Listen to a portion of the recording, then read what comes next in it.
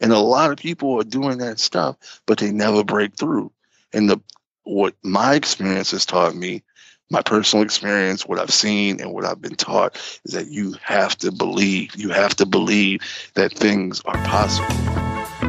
You're listening to Behind the Note podcast, brought to you by a musician for musicians. Here, you will get advice toward a successful music career. This show is made to educate, inspire, motivate, and empower.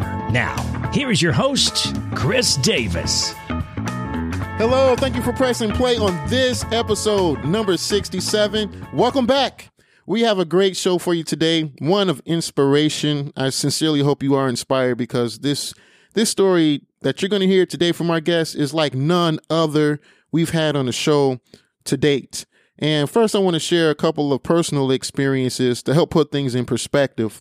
Once upon a time, I had a tooth pulled and I was not able to perform or practice trumpet for 1 month. On a separate occasion, I was in a car accident and I was not able to practice or perform trumpet for 3 months.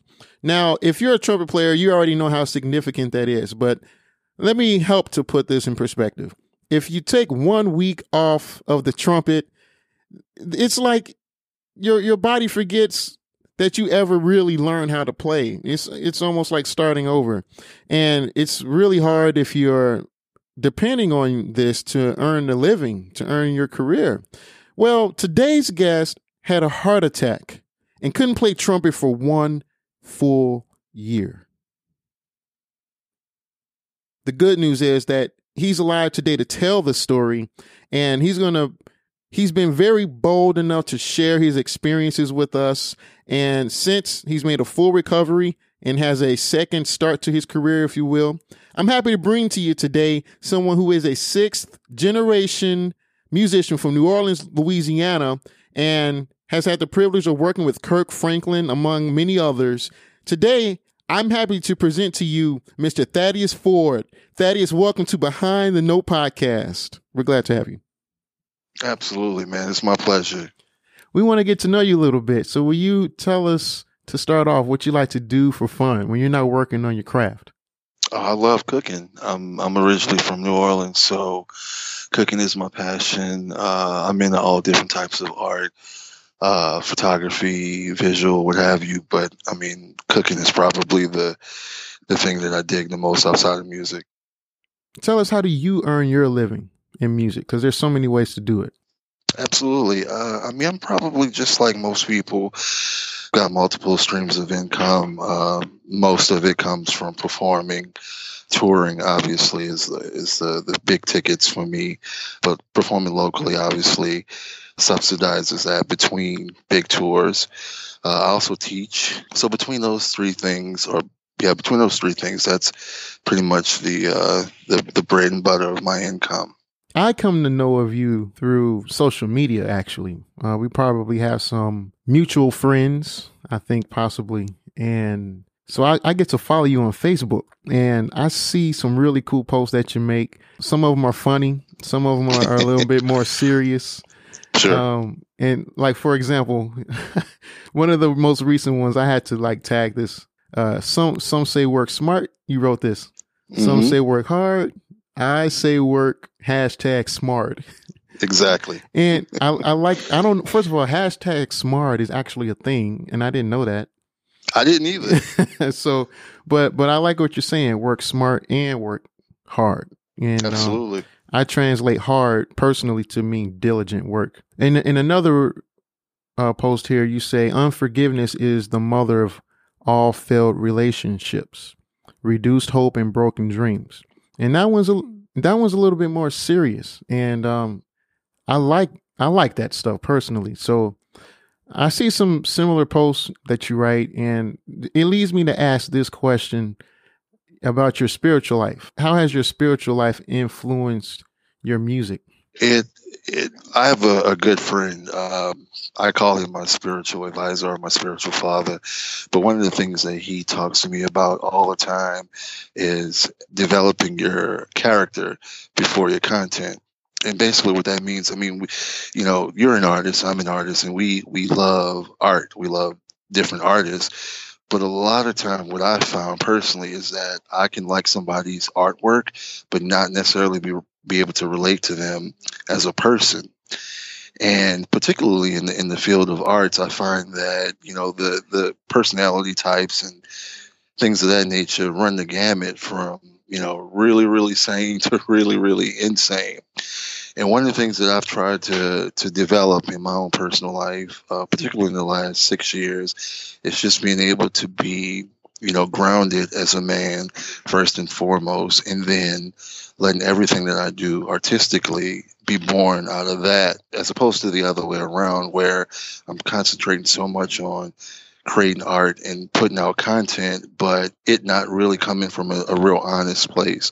So everything that I do artistically is born out of who I am and how I'm developing as a man, first and foremost. That's very good. And I want to piggyback on that. I discovered when I perform jazz standards, people are interested, but not as interested as when I perform original material. And absolutely, same here. Yeah, and they can't get enough of the original material. Now, why would that be? I mean, it's jazz standard is a standard because it's good music. Well, I think that a lot of times, particularly with jazz standards, is that most of them, probably 98% of them were written 30, 40, 50, 60 years ago.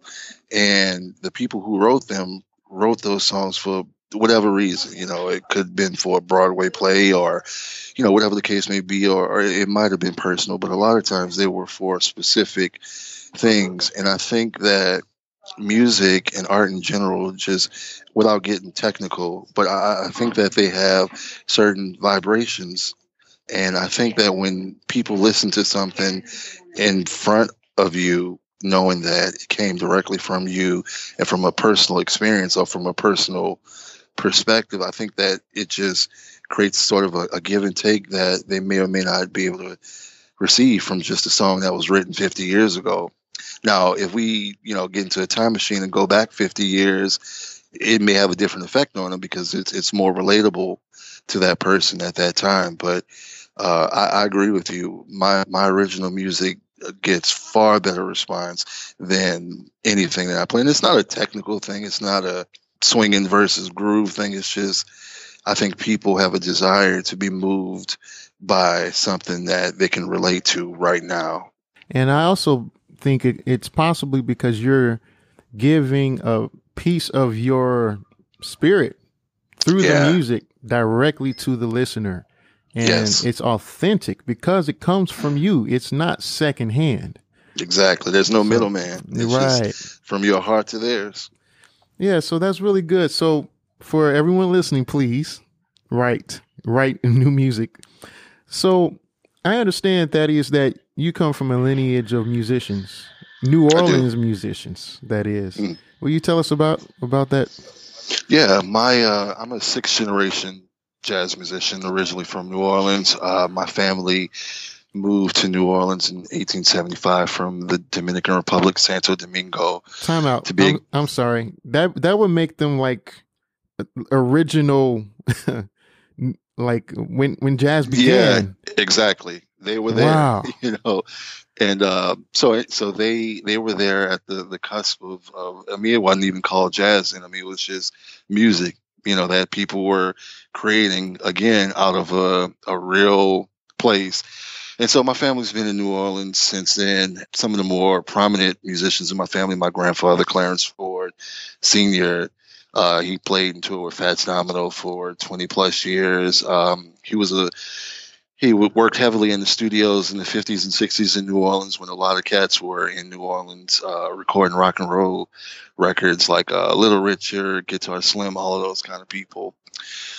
My great cousin, who is my grandfather's contemporary, his name is Charlie Gabriel.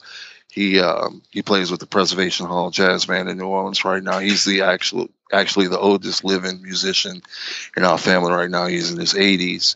My uncle Louis Ford, he played with Harry Connick Jr.'s big band for years. He's back in New Orleans. He plays with Preservation Hall as well. and he's also got his own group, and he travels a lot. A lot of my family in the 50s moved to Detroit when the motor industry started taking off. And so half of my family, which is the Gabriel family, lives in Detroit, and the other half stayed in New Orleans. So, are you somewhat royalty in New Orleans? Seriously? Well, yeah, no, that's a good question. I mean, there's so many musical families in New Orleans. Mine is one of them. Everybody around the world knows the Marsalis family. There's the Baptiste family. There's just the Andrews family, Troy Andrews, James Andrews. Troy Andrews is trombone shorty, as everybody knows him as. There's so many. I mean, it's almost like if you're a musician from New Orleans, you're not like in a vacuum. You're either related directly to somebody else or, second, third related some kind of way. But there's so many musical families in New Orleans. I see. So it kind of cancels out then for you. Yes and no. I mean, I can honestly say that growing up with my last name in New Orleans was definitely a perk.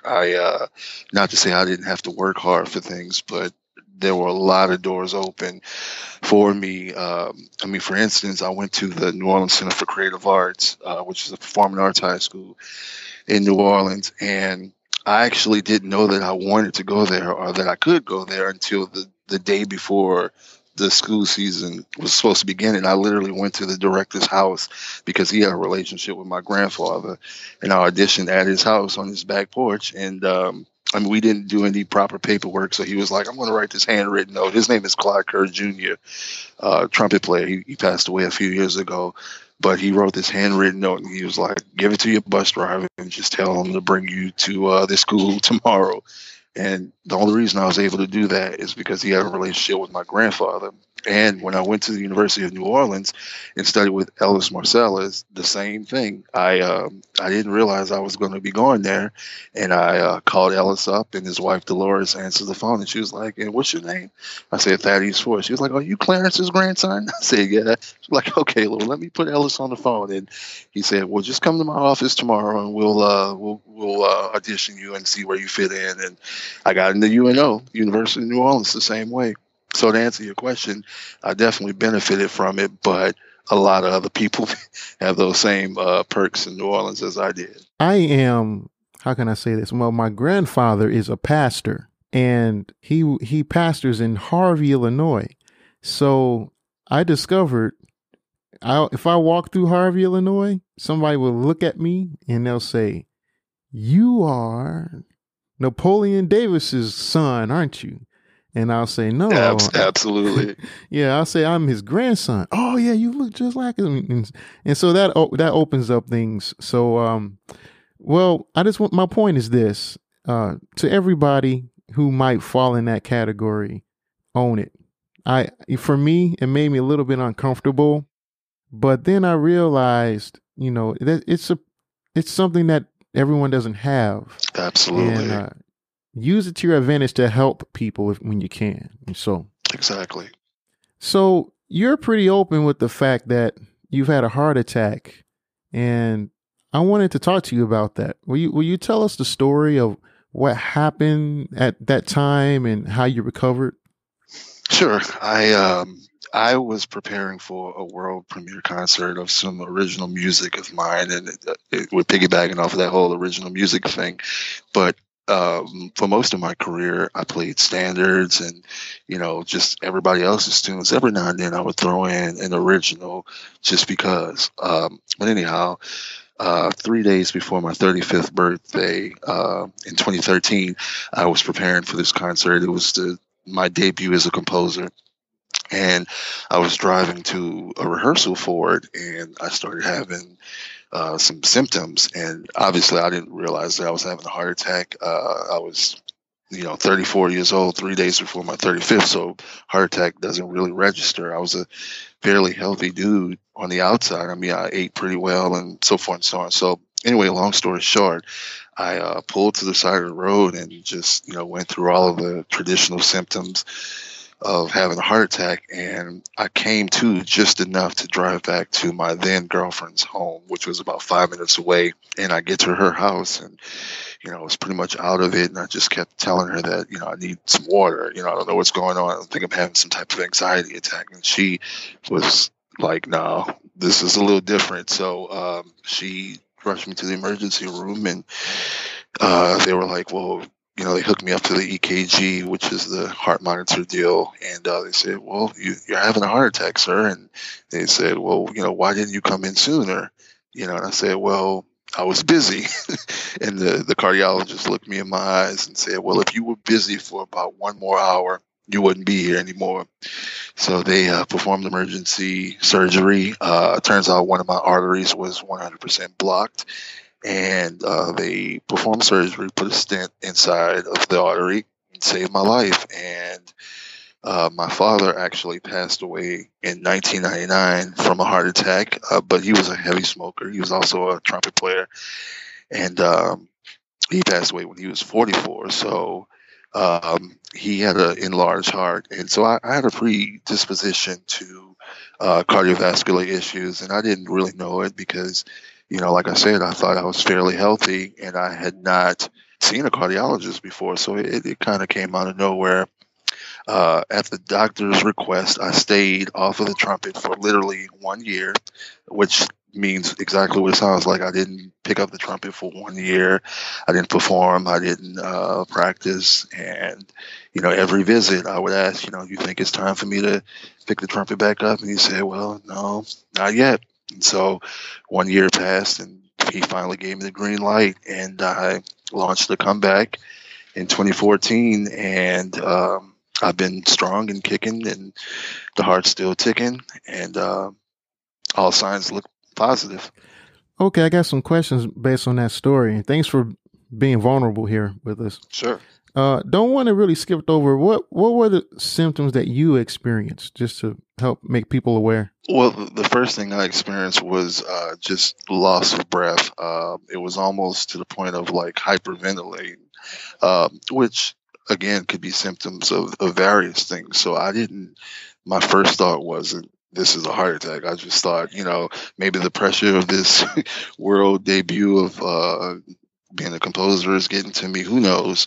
Then the second thing was just profuse sweating. I mean, it was literally like somebody dumped a bucket of water on me. I mean, drenched within seconds or minutes. And then there was the typical tingling of the extremities, fingers, arms, what have you. And then extreme nausea, and then vomiting. And that was pretty much my symptoms. Wow, that's very heavy. Yeah. So, and again, until I got to the emergency room, it never dawned upon me heart attack. Never. So you said no horn, no playing for a year. Exactly. How did you deal with that? It was extremely tough at first. Because, I mean, as you know, they say that 1 day off of the trumpet is like 2 days off of any other instrument, because it's just such a physically demanding instrument. And obviously, we learn to play it with less physicality, but nonetheless, it's still a physical instrument. And so it was extremely difficult for me to accept that fact, because I knew that if I take this much time off, it's going to be a lot of work getting back to it. But after I got over that fact, and again, a lot of my spiritual awakening happened during that period where I was off of the trumpet. A lot happened prior to that, but a lot happened during that period. And so I kind of just took it as, if I'm not going to play, if I'm not going to have the sensation or the income or the everything else that came with playing the trumpet, then I'm going to use this time wisely to develop myself in other areas. And I did. So once I co-signed with that, it was almost liberating, to be honest with you, because we come up under the generation, under the Young Lions generation, where it's hustle, and just especially as trumpet players, we're like alpha males. We we put so much into the horn, we put so much into trying to, be leaders and just that whole thing, that it was almost liberating to not have to approach the trumpet and approach music from such a, aggressive manner. And not to say that that's wrong in and of itself, but for me, I think it was cool just to be able to pump the brakes and kind of reevaluate why I was doing what I was doing. That's very good. Yeah, it's no accident that you were slowed down and then had a spiritual awakening, and now you're all the better for it and sharing a message, even right here, right now. So, Absolutely. You're welcome. one of the hard parts is that you decided that you want to continue playing, so you had to build that up. So, first of all, you had to get your chops back, and I can only imagine as a player myself what that must have been like. And then, secondly, the people who were supporting you, your fans. How did you get both of those things back? Well, the chops aspect, once I realized that I wasn't going to be able to play for a year and I got over that fact, it almost kind of recharged me, reinvigorated me. And I said to myself, you know what, any deficiencies that I had prior to the heart attack, I'm going to, this is the best time, better than ever, to kind of sit back and really address those issues without the pressure of still performing and still having to be on stage and, just I mean, as just blowing. So I have a good friend. His name is Kenyatta Beasley. He's originally from New Orleans, but he lives in New York, lives and plays out in New York right now, trumpet player. And I had heard of this book called Flexes for years, written by John McNeil, trumpet player at the New England Conservatory. And it basically addresses playing the instrument from top to bottom as effortlessly as possible. So it's basically like trumpet calisthenics and using your air properly, what have you. So Kenyatta was like, man, I said, I think I'm going to check this book out. He was like, you need this book. So I got that book and I worked on that book slowly but surely every day. And it totally changed the way I approach the instrument, just in terms of, how much I'm putting into it and what I'm getting out of it. So instead of muscling everything like I used to, I learned to use my air a little bit better and just, still aggressively, but more efficiently. And I play trumpets made by Jason Harrelson, and he makes the most efficient trumpets in the world. So having that new horn and this new concept of playing gave me a lot more freedom than I had prior to the heart attack. And then in terms of just, fans and people who supported me before, to be honest with you, it's like you said, it was sort of like a blessing in disguise, because people who appreciated me musically and who I was prior to that, they really dove in and co-signed with me after the heart attack, because I'm really visible on social media, so people were literally walking that road with me from the heart attack to the recovery. They were right there with me. So I gained some new fans, and the ones that I had prior to just kind of dug in deeper with me. Wow, that's very good. So I want to ask you this. What are some of your habits that are responsible for your success today? I think that I'm always kind of sharpening the saw. I know that sounds cliche, but I mean, that's pretty much my modus operatus from the trumpet. The trumpet, honestly, is secondary to me. I think for me personally, as an artist, like we said originally, I really believe in character over content, or before content. So my everything in my life is sort of like concentric circles. Nothing is isolated. Nothing is, my family comes first before anything trumpet related. My health comes first before anything trumpet related.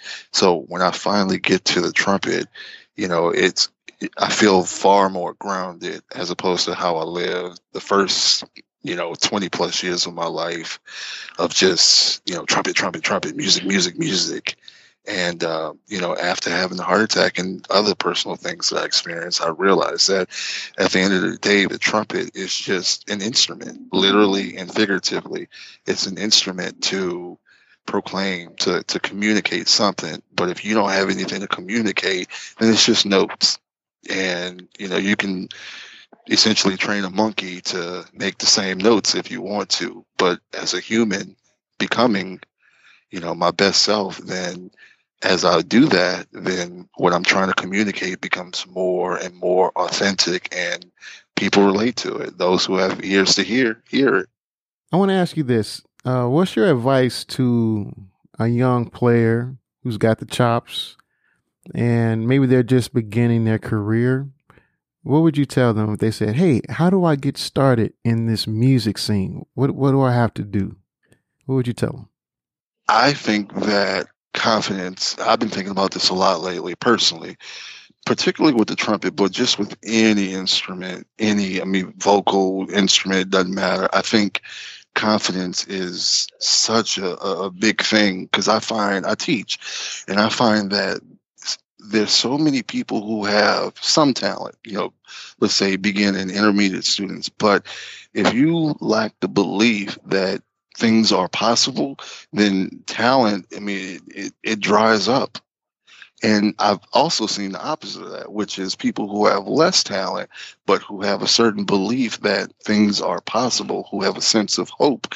They, some kind of way between the talent you have and the hope that you see for yourself, it kind of hits a crossroad, and then that's when things start to develop. So, I could go down the laundry list of, okay, well, transcribe, or go sit in a lot, or all these various musical things that we're taught in college and so forth and so on. But I think in today's society, obviously practice, obviously, go through all of the necessary technical things and musical things to develop your craft. But beyond that, when we're talking about being a musician, when we're talking about being an artist, you've got to invest in believing in yourself. You've got to invest and find people who can support that belief in yourself. And, that goes beyond music, but particularly to be a professional musician. And musician, dancer, photographer, it doesn't matter to me. To be a professional artist, you've got to cultivate a culture of belief and hope, and not let anything or anybody destroy that hope, because everything and everybody, if there is an opportunity to destroy that hope, they will take that opportunity. So you've got to develop a culture around you and within you that combats that hope, whatever that means for you. Combat that lack of hope, lack of support. Because we've all had it. We've all been through situations and people where it was just, hopeless. But you can't ever let go of that hope. Yes. Never let go. Cultivate it. I agree, because when you lose it, you lose just for lack of hope. And absolutely. Yeah, we see athletes that happens too often, and recently Ronda Rousey got smashed. Exactly. And it wasn't for lack of skill. Yes, because that right. That last match that she went through, I'm not even a big UFC MMA kind of guy, but for whatever reason, it's popular. So I checked it out, the aftermath of her defeat, the most recent one. And one of the things that stood out to me was that after that first defeat, they said she was suicidal, that she, had thoughts of suicide. And that's really hard to overcome if you've lost hope. And she clearly lost hope, but she went through the motions. She practiced, she went to the gym, and she still got defeated almost worse than she did that previous one, because she lost hope. She lost hope, and she couldn't get it back, unfortunately. And so to younger musicians, we're dealing with the lag. Go ahead. Yeah. Well, I was just going to say to younger musicians, piggybacking off what I just said, is, I've seen so many people who spent hours in the woodshed, or, so forth and so on. And again, this is not obviously a knock against the woodshed. This is just simply, how do you after you've woodshedded, after you've transcribed, after you've sat in, after you've, done all of the stuff that we're taught to do, then what? So my advice would be to not lose hope, because you can do all of that stuff. And a lot of people are doing that stuff, but they never break through. And what my experience has taught me, my personal experience, what I've seen and what I've been taught, is that you have to believe. You have to believe that things are possible, because the moment you let that disbelief set in, it's a virus, it's a cancer, and it's going to permeate everything you do, no matter how much you share. Yeah. So the theme is hope. That's very good. And you said something there, which is going through the motions. It's not enough. And the other thing is, the scriptures say a double-minded man is unstable in all his ways. And I didn't really... In all of his ways. In all of Absolutely. his ways. I didn't really fully understand that. And I probably still don't. But one thing I learned about that is that if you're thinking about this and that, should I do this, but I could also do that, you're not going to do either the best. But the other thing is... Exactly. The other thing is, if you don't, you're talking about hope and belief. Well, if you're doubting, you're going to be unstable, and therefore, not only are you not giving your best, but you're not setting yourself up for success. Exactly. So you're just making your job harder. So, man, thanks a lot for that. So I want to make sure that people can get a hold of you and follow you. Everybody who wants to hear your music, how can they do that? Well, there's the website, and that's just my name, ThaddeusFord.com. I'm on, I guess, most of the major social media platforms. I have a personal Facebook page, which is just my name again, Thaddeus Ford. There's my Facebook music page, which is Thaddeus Ford Music. Instagram is Thaddeus Ford _music. Twitter, Thaddeus Ford. Snapchat, I guess those are the most major ones. But I also have a WordPress blog. It's called A Picture, a Lamp, and a Trumpet. So I'm pretty active social media. Well, we're going to follow you, and thank you so much for joining us and sharing with us today. It was really nice speaking with you. Thank you for having me, brother.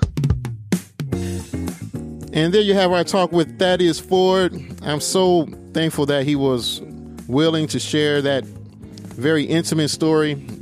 That was very courageous, very bold. And I hope it inspired you. And if it did, let us know. Go to behindthenote.com and leave a voicemail and let us know that you were actually touched by this and that you're going to keep moving forward in your journey, wherever you are in your journey. Also, you can choose to leave a voicemail and just ask a general question about music and having a successful music career. We're going to get the people here that will help you to guide you in the right direction. Don't miss an episode of Behind the Note Podcast. Subscribe to the show on the device that you're listening to it on right now, be it iTunes, Stitcher, iPhone, Android. Just subscribe to the show. You're not going to want to miss these upcoming episodes. Matter of fact, in the next show, I'm happy to bring to you Mr. Wynton Marsalis. Subscribe to the show, tell your friends, and I'll see you in the next episode. God bless you.